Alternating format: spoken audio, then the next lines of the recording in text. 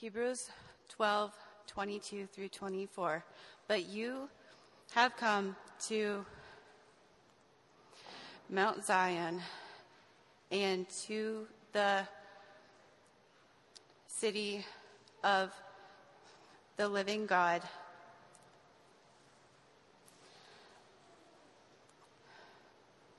the heavenly Jerusalem, and to enroll innumerable angels in festal gatherings,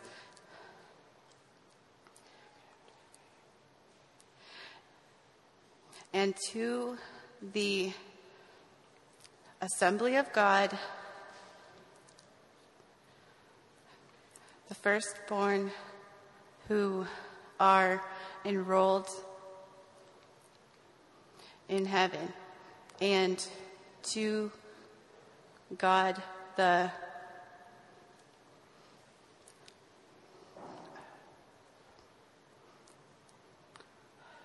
judge of all, and to the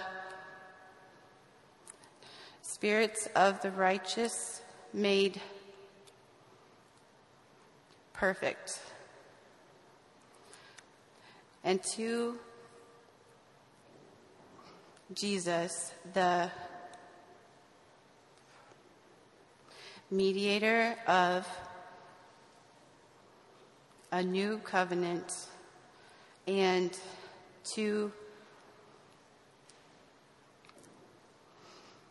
the sprinkled blood that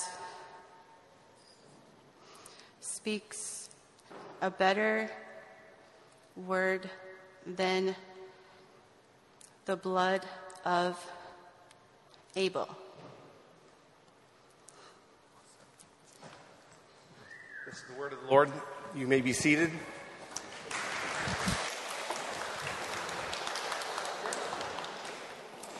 Don't you all appreciate God's word?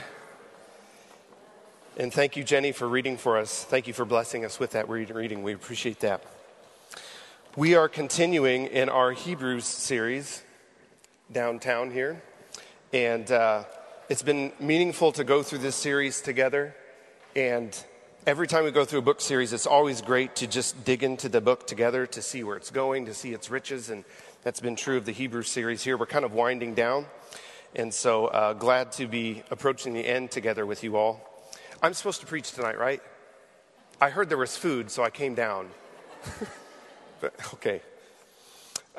So today's text, as you heard Jenny read that, it's kind of a dense text, right? Sometimes you open the Bible and there's certain passages that you read and they just seem to be super clear about what God is saying. John 3:16, for God so loved the world that he sent his only son, that whoever would believe in him would have everlasting life, right? Like that's really clear. It's really straightforward. We value that passage because it just tells us really clearly about God's grace and love for sinners.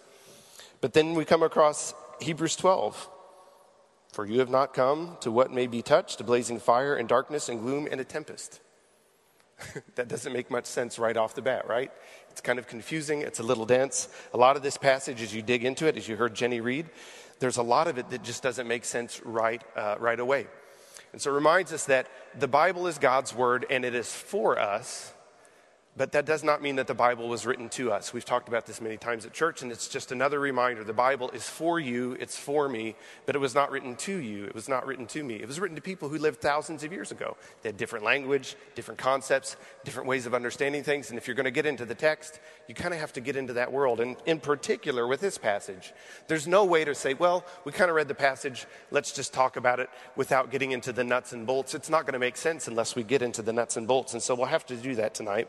But as we do that, as we dig into this scripture and get into the weeds a little bit, We see a picture of God where God's character comes to the fore, and what God has done in Jesus comes to the fore, and it's richly and deeply good news that we need tonight. God is unchanging in his character. He's a holy God who never changes in his character, but he's also a gracious God who has sent Jesus to redeem us of our sins and to promise an everlasting and unshakable kingdom.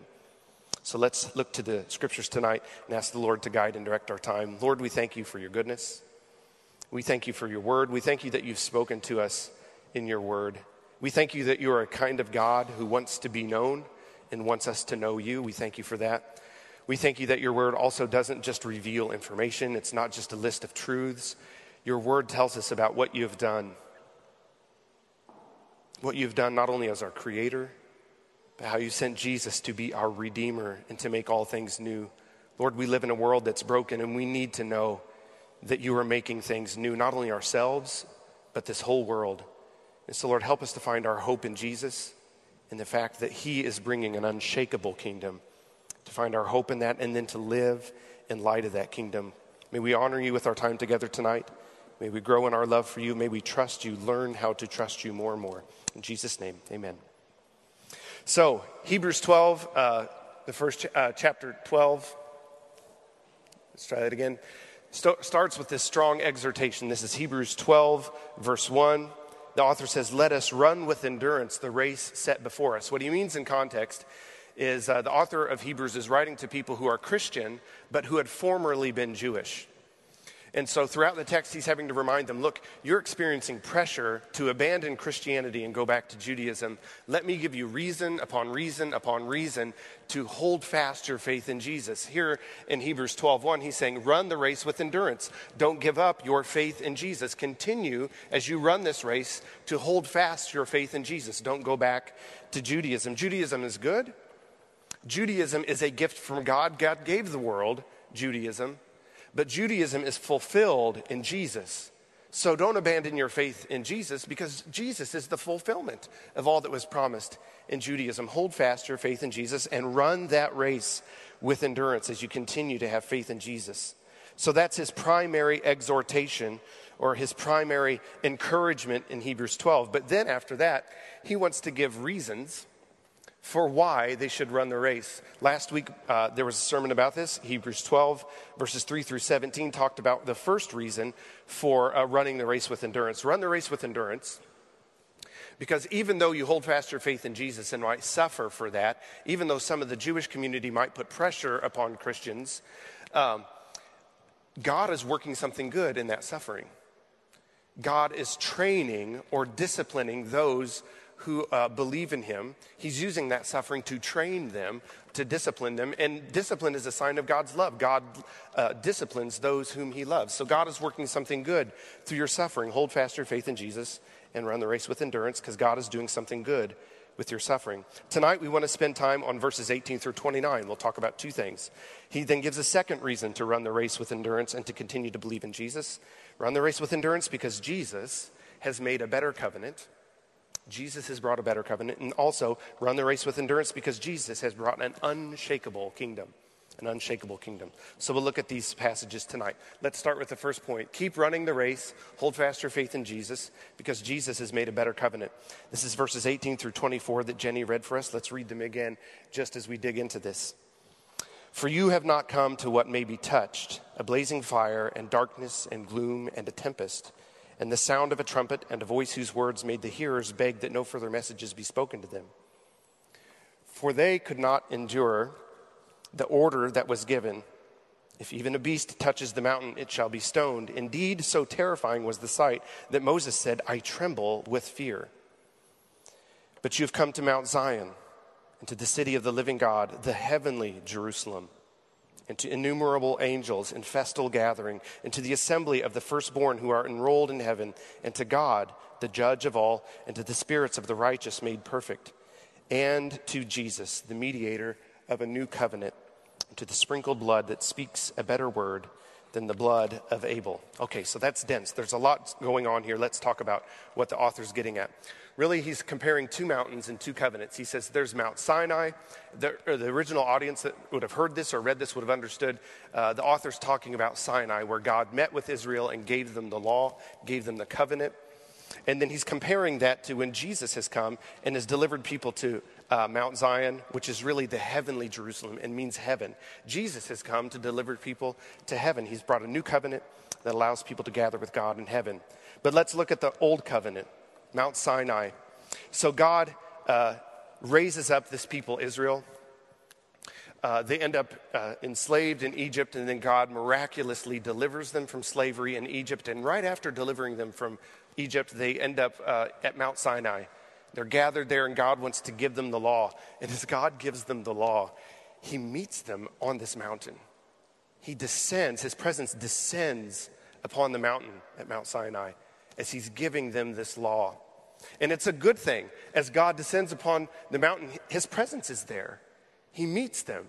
Ever since Adam and Eve sinned, the first human sinned, humans have struggled to experience the presence of God. Adam and Eve were ushered out of the Garden of Eden, and were not allowed to come back in to experience God's presence. All life in a sinful world is lived outside of God's presence. And this is good news. God is saying, I'm gathering my people. I've rescued them from slavery in Egypt, but now I'm going to meet with them on the mountain. So that's good news. God is restoring his presence to sinful people, but it's also a terrifying experience because God meets them in the full splendor of his holiness and majesty.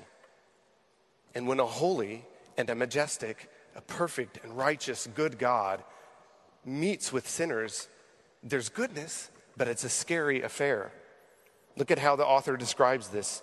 When God met with Israel in verse 18 at Sinai, he describes it as a place of fire, darkness, gloom, and tempest. My daughter last night, we were having bedtime. She's 3 years old. It was a rich time. It's talking about God's love for her. And she said, Dad, please tell me more. I did not start out by saying, honey, when you encounter God, it's a place of fire, darkness, doom, and tempest. But the honest truth is that when sinners encounter a holy God, it's an intimidating affair. It's an intimidating affair. Israel asked in verse 19 that God would stop speaking. They could not bear his messages. They said, God, please don't speak anymore. We cannot bear the sound of your voice. In verse 20, the mountain was made so holy that there's this command given that any animal who touches the mountain should be killed. One commentator put it this way. The idea was that if animals touched the mountain where God's holy presence settled, those animals then would take on that holiness and would become dangerous. To be around those animals would be a threat to one's existence because God's holiness has been imparted to them, and now being close, as sinners who would be close to these animals, it would be dangerous. So the command was for these animals to be killed. And Moses was so close with God. Moses walked with God in many ways. He heard God's voice. God spoke to him, and then God used Moses to deliver the message to the people. But even Moses, who was so close to God, was afraid, it says in verse 21. When sinners encounter a holy God, it's great that we experience God's presence, but it's also an intimidating affair. But you compare that to Mount Zion. Look at Mount Zion. The author says, when Jesus has come to bring this new covenant, this better covenant, look at what happens. First of all, yes, God's presence is there. People gather with God. There are angels who are there. There are saints who are there. There are people who've been made perfect who are there together. So there's presence. And they're in heaven. This is good news. They're in heaven together. But look at the language. There's no darkness, right? As we move into these verses, verse 22 and following, there's no darkness, there's no tempest, there's no gloom, there's no fire. In fact, it says in verse 22 that the angels gather in festal gathering. In festal gathering. How many of you have sent out an Evite in the last 5 years inviting someone to a festal gathering? Anyone? I have not. That's not language we use, but it was used in the ancient days to refer to like a joyful feast. So when people gathered for the Olympics, they would use this phrase to talk about getting together for a joyful feast in celebration. People would get together for other feasts, and they would use the same phrase. So what's happening is people are experiencing God's presence. At Sinai, they could experience his presence, but in fear. Now, with the new covenant, the covenant Jesus has brought, they experience God's presence, but it's in joy and celebration. Joy and celebration with God in heaven. And so the author is telling the audience, hey, you're experiencing all this pressure to go back to Judaism. And his message to them was, don't give up your faith in Jesus. Hold fast your faith in Jesus. Yes, the Old Testament is good. Yes, Judaism is good. It's from God. But in the Old Testament, people would experience the presence of God in fear. Jesus has made it possible for us to experience the presence of God in joyful celebration. Is that not good news? It's good news that we get to experience God's presence in joyful celebration. And it's because Jesus has washed our sins so that we can come into the presence of a holy and a righteous God without fear, but with joy and celebration. Well, what's this mean for us today? There's several things it can mean. I'm just going to focus on a couple things. So most of us aren't tempted. Like if we struggle to have faith in Jesus, most of us do. There are different days when we have doubts or things that maybe call us away from faith in Jesus. A lot of things can pull at us. But most of us aren't pulled away from faith in Jesus, and the alternative is not Judaism, right? Most of us, when we read about the old covenant that God gave at Sinai, we don't think that's that kind of tempting piece of theological cake that I want to go to if I'm tempted away from Jesus. In fact, a lot of people, when they maybe encounter the idea of this holy God at Sinai that induces fear, that's a problem for them. Maybe people inside the church or outside the church, the idea of God's holiness can be a little off-putting sometimes in our culture. So people don't like that. Or a second objection can come up. Some people might say, God seems holy and he seems angry in the Old Testament, like dad woke up on the wrong side of the bed in the Old Testament. And then in the New Testament, God is gracious and loving and merciful. In the New Testament, God has had time to have his morning coffee and he's warmed up, or he woke up on the right side of the bed. And as they look at these pictures of God, they feel like God maybe is inconsistent with himself and have questions like, can I trust the God of the Bible? Because he seems holy and angry in the Old Testament, but he seems loving and merciful and forgiving in the New. Can I trust the character of this God described in the Bible when he seems so different? Well, the good news is, first of all, we need there to be a holy God because this holy God rescues us from a world of moral meaninglessness. It's good news that God exists and he's holy because it delivers us from a world of moral meaninglessness. We need there to be a reason to know that justice matters in the world. And because God exists, justice matters. Justice is not simply a description of behaviors that we can pursue that help us as a species to survive better. Some ethicists I've read about in academia, and they'll say, look, we don't believe God exists, but we have to give an account for ethics. And so what makes something ethically right to do? Well, those behaviors that cause us as a species to survive better are those behaviors that are ethically moral. What is right, what is moral, is those things that are conducive to the survivability of the species. But if somebody has ever mistreated you in a gross way, or somebody has taken advantage of a family member of yours in a terrible way, and someone tells you, I'm sorry, but that was just a missed opportunity for the survivability of the species, does that sit right with you? It shouldn't sit right with us. If people don't believe in God, increasingly fewer and fewer people believe in God. And it's not that we have all these angry atheists running around there, these miniature Daniel Dennett's and Christopher Hitchens and Stephen Hawking's that are all angry. There's just a lot of people who don't believe in God, and they're like, I don't see the point. I don't see why it matters. I don't see why it's relevant. But those people who are not believing in God have this nagging question. I've talked with many of them. If God doesn't exist, what makes the morally right thing the morally right thing? How is it not just our cultural preference to pursue notions like justice or habits of justice, to care for other people, to be loving and sacrificial towards other people? But because God exists and he is holy, our desire for moral meaning in the world is meaningful. Because God exists and he tells us what is right. God exists and has made people to bear his image and to be valuable, and it's worth treating people fairly and to love others, even sacrificially, because God has given them value. As a holy God, he's determined that they have value, and it means there's moral meaning in the world, and that's good news. But a second thing is that this holy God of the Bible is unchanging. It's not that there's this holy God in the Old Testament, and then in the New Testament he comes loving and gracious, and these ideas are inconsistent with each other. God is unchanging throughout the scriptures. So if we come back to the passage we're working on tonight, Look at which verse is it? I believe it is verse 22. So it says, you have come to Mount Zion. Jesus has allowed us to come to Mount Zion, to the city of the living God, the heavenly Jerusalem, to innumerable angels in festal gathering, and to the assembly of the firstborn who are enrolled in heaven, and to God, the what? The judge of all. In heaven, when we gather with God, he continues to be the judge of all. And how is God equipped and able to judge? It's precisely his holiness that equips him to judge. God does not drop his holiness as we move into the New Testament. God does not shed his holiness as we move into the New Covenant. This God is unchanging. He remains holy in the Old Testament, and he remains holy in the New Testament. But what has changed? What has changed here in the New Covenant? What has changed is that God has sent his son Jesus to pay the price for our sin so that we can gather in his presence joyfully.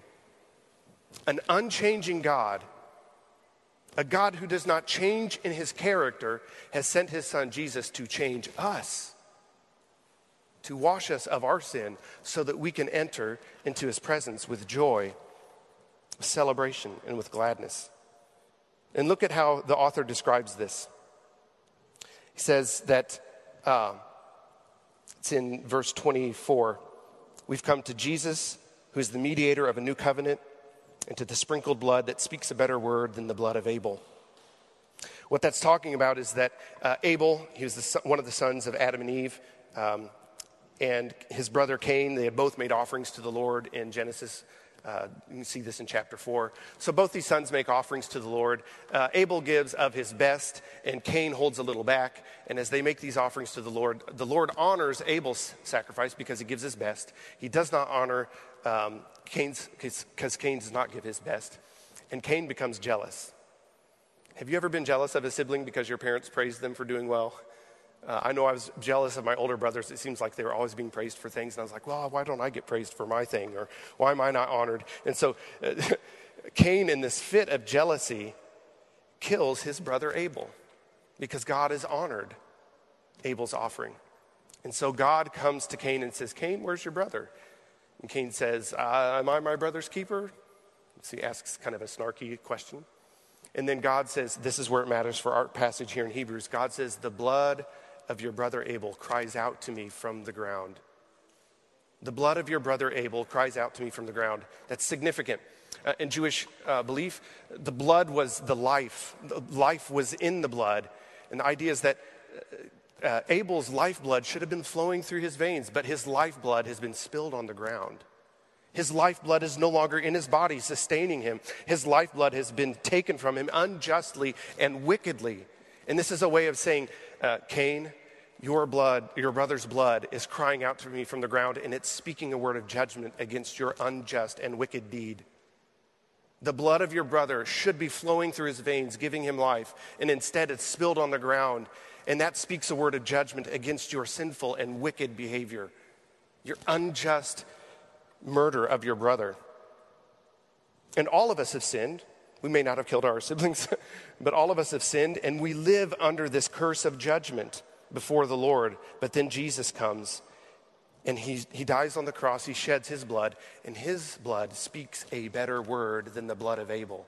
The blood of Abel speaks judgment upon Cain. The blood of Jesus speaks forgiveness and grace over your sin and over my sin, and that's good news today. And because Jesus washes us of our sin, we're able to come into the presence of God the Father in joyful celebration, and that's good news. There's a lot we cannot trust in this world around us. Have you felt that to be true this last year? There's a lot we cannot trust in the world around us. We can struggle to trust politicians, the media, business at times, latest opinions, you name it. There are all kinds of things that we struggle to trust. We have a trust crisis in our culture right now. We could even struggle to trust ourselves. If you're like me, you can be so fickle that it's hard to trust yourself. I make these commitments one day, this is what I'm going to pursue, I'm going to do these great things over here, and then a week later I'm like, how is it that I've already left behind those commitments? I can be so fickle myself that I can't even trust myself. But Hebrews gives us reasons to trust the character of this unchanging God. He's unchanging. We can trust his character, but not only trust his character in the fact that he's unchanging, but he's also gracious. He's holy and he's loving. And we need him to be holy, to call out the sins of the world, including our own. He gives us a sense of meaning in the world, moral meaning in the world. But if that's all he did, all of us would be deeply troubled, because he would point out the times that we have been immoral or the times we have not honored him. And all he would be able to do is to say, well, sometimes you've done well, but here are a lot of ways that you've actually sinned and fallen short of my righteousness and my holiness.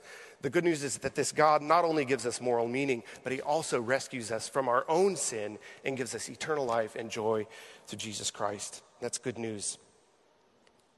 Well, let's look at another reason the author gives us for running the race. Keep running the race. Keep placing your faith in Jesus, because Jesus has brought an unshakable kingdom. Jesus has brought an unshakable kingdom.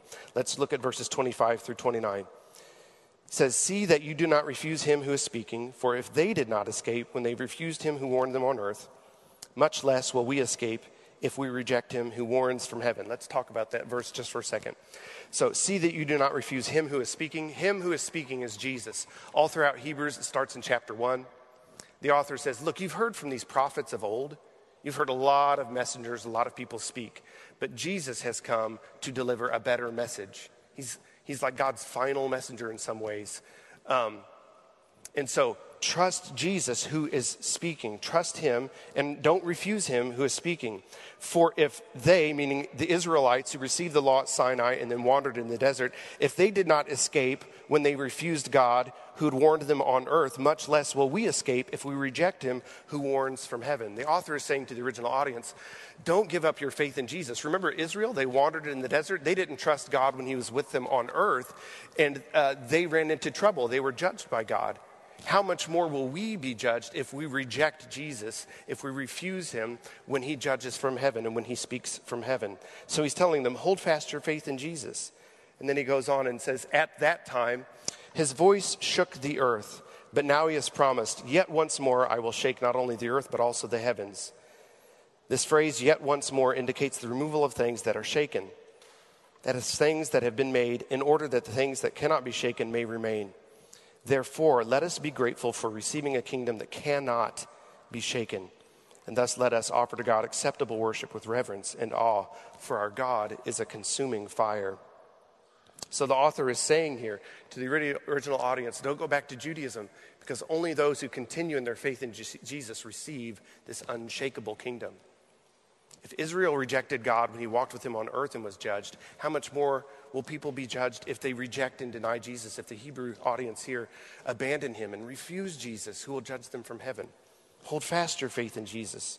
And hold fast your faith in Jesus because he will deliver an unshakable kingdom.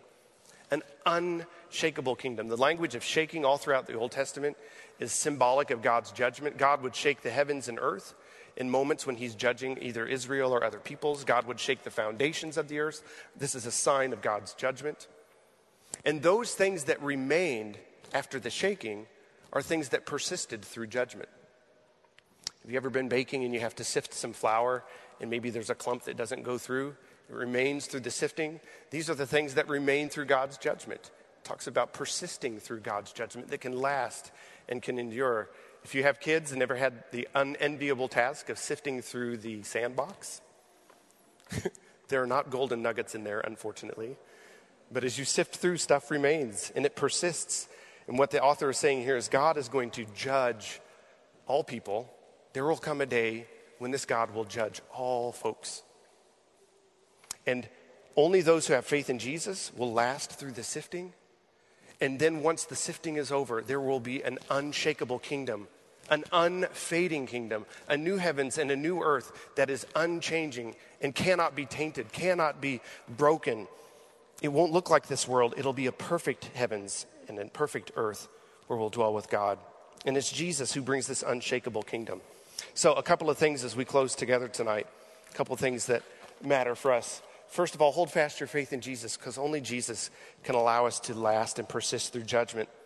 I think a lot of the time these days, if you're like me, we might worry way too much about what other people think about us instead of worrying about what a holy God knows to be true about us. Sometimes we spend so much energy worrying about what other people think about us, what they assume about us, what their opinion is about us, instead of worrying about what a holy God knows to be true about us. God knows us at our best, but he also knows us at our worst. And it's not others that will judge us at the end of all things. It's the Lord of heaven and earth that will judge me, that will judge you. And we should be concerned about what that God knows to be true about us. But so many times in our life we get distracted and we're worried about what other people think about us, worried about what they assume about us, kind of worried about our reputation maybe. And maybe we spend less time saying, God, what do you know to be true about me? And what are the sins that are in my heart that need to be confessed? What are the sins that you know live in my heart? I need to be challenged in those and to receive your forgiveness, and then also to walk in repentance. We need to be honest with God and allow him to shine a light on our sin so that he can forgive us of our sin, help us to walk in confession and repentance, and we can have the joy of knowing that when his judgment comes, when he judges all things at the end of time, we will persist through judgment because of what Jesus has done for us. Jesus makes us fit to pass through God's judgment. There's no amount of good deeds that you can do to make yourself fit to pass through God's judgment. His judgment is precise, piercingly precise. It terrifies me sometimes to think about what God will judge in my heart and my mind. We will all have to stand before God and give an account for the things that we've said, the things that we've thought, the things we've done in secret that we don't want to confess to other people, the things that we've thought and done in secret that we don't want to even confess to ourselves and say, yeah, that's been a part of my history. We'll stand before a holy and righteous God. And it's scary to think about whether we will pass through. But the good news is, because of what Jesus has done, we are cleansed, we are made righteous, and he makes us fit to pass through judgment and to receive God's fatherly embrace and to stand in eternity in joy forever. That's a gift he gives us by grace. The second thing we want to do is place our hope in an unshakable kingdom that comes from an unchanging God. Has this last year not reminded us that so much of what we experience and can hope for in this world can be easily taken away? Our sense of financial security can be taken away very quickly. Our sense of peace can be taken away. Our sense of unity can be strained at times. Togetherness with other people can be strained. There's so many things in this life that can be taken away. And it's really neat to see, grateful to see how things are. It seems like life is kind of turning around a little bit now, getting a little bit back to normal. Praise God for that. Grateful for the ways that life seems to be getting back to normal in some ways. But I think there's a danger that as we start to kind of take joy in getting back to normal, we might forget to take joy in the fact that our true unshakable kingdom is only with God in heaven. We need to be reminded our true home is in heaven with God. And that's the only unshakable kingdom that gives us true hope. Our money will go away, or it will go to someone else. Our career will eventually go away. For most of us, time and history will eventually forget us. I was sitting around my parents' dining table a couple of weeks ago down in Missouri, and some nerd in our family, it wasn't me, I'm not the only nerd in our family. Most of us are German nerds, so das ist sehr gut, ja. So we're sitting around the table, and there was this wonderful chart that showed our family tree back to the 1500s. And there was name upon name upon name. It was so neat to see our family history traced back. But as I looked at all these people, the further you go back, I'm like, I don't know that individual. I don't know that individual. I don't know who they are. I don't know who they are. These are my own flesh and blood, and I don't even know them. I know nothing about them except their names and when they were born, when they died. Time and history will eventually forget us. Our health can fade. Our spouse can be taken away. Our children can be taken away. Our earthly comfort can and often is taken away. Successes can be taken away at times. No matter what kind of kingdom we try to build here in this life, time will tear it down or take it away. The problem with placing our ultimate hope in the here and now is that it is only here for now. But for those who believe in Jesus, nothing can take away our joyful hope of everlasting life. The God who created the heavens and who created the earth is also bringing a new heavens and a new earth that will be unshakable. Unshakable. Never to know a pandemic again. Never to know disunity again. Never to know injustice again.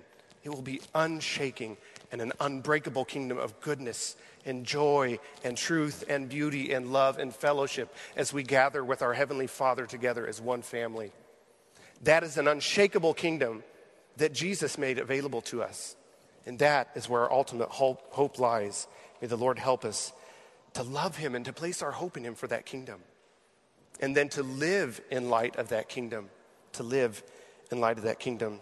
And then to serve him in ways that foreshadow that kingdom, to try and say, God, would you bring some of that kingdom even here and now?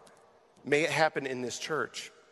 May it happen in our families. May it happen in our friendships. May it happen in our community groups. May the goodness of that future kingdom start breaking in even now. Have you seen that in your life? Even over this last year, the goodness of God's kingdom breaking into the mess of this world? Let's praise him and say, God, bring more of that. Do that again. Do it more and more in your people. As we praise you for the unshakable kingdom you'll bring it even now. Bring some of that even now into our lives. And as he does that, may he be glorified in that. May the world see his goodness coming into our lives and through us.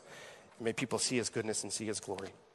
Father, we thank you for this evening. We thank you for the book of Hebrews. We thank you so much for all the reasons that we can trust you as an unchanging God. You've remained holy in the Old Testament, in the New Testament, the Old Covenant, New Covenant. You remain a holy God, but you also remain gracious and loving and merciful. We thank you, Lord God, that you do not change like the shadows, but you remain consistent and trustworthy and reliable and good. Help us to trust you when life tempts us away from you, not to trust you. Remind us of all the reasons we have to hold fast our faith in Jesus. Remind us of all the good news that we have because of what Jesus has done.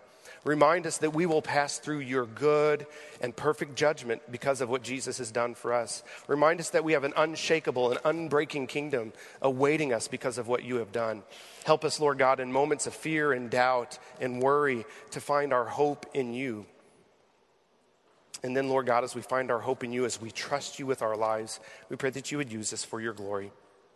Glorify yourself as you work in us and through us. We pray that our lives would be sweet worship to you in Jesus' name. Amen.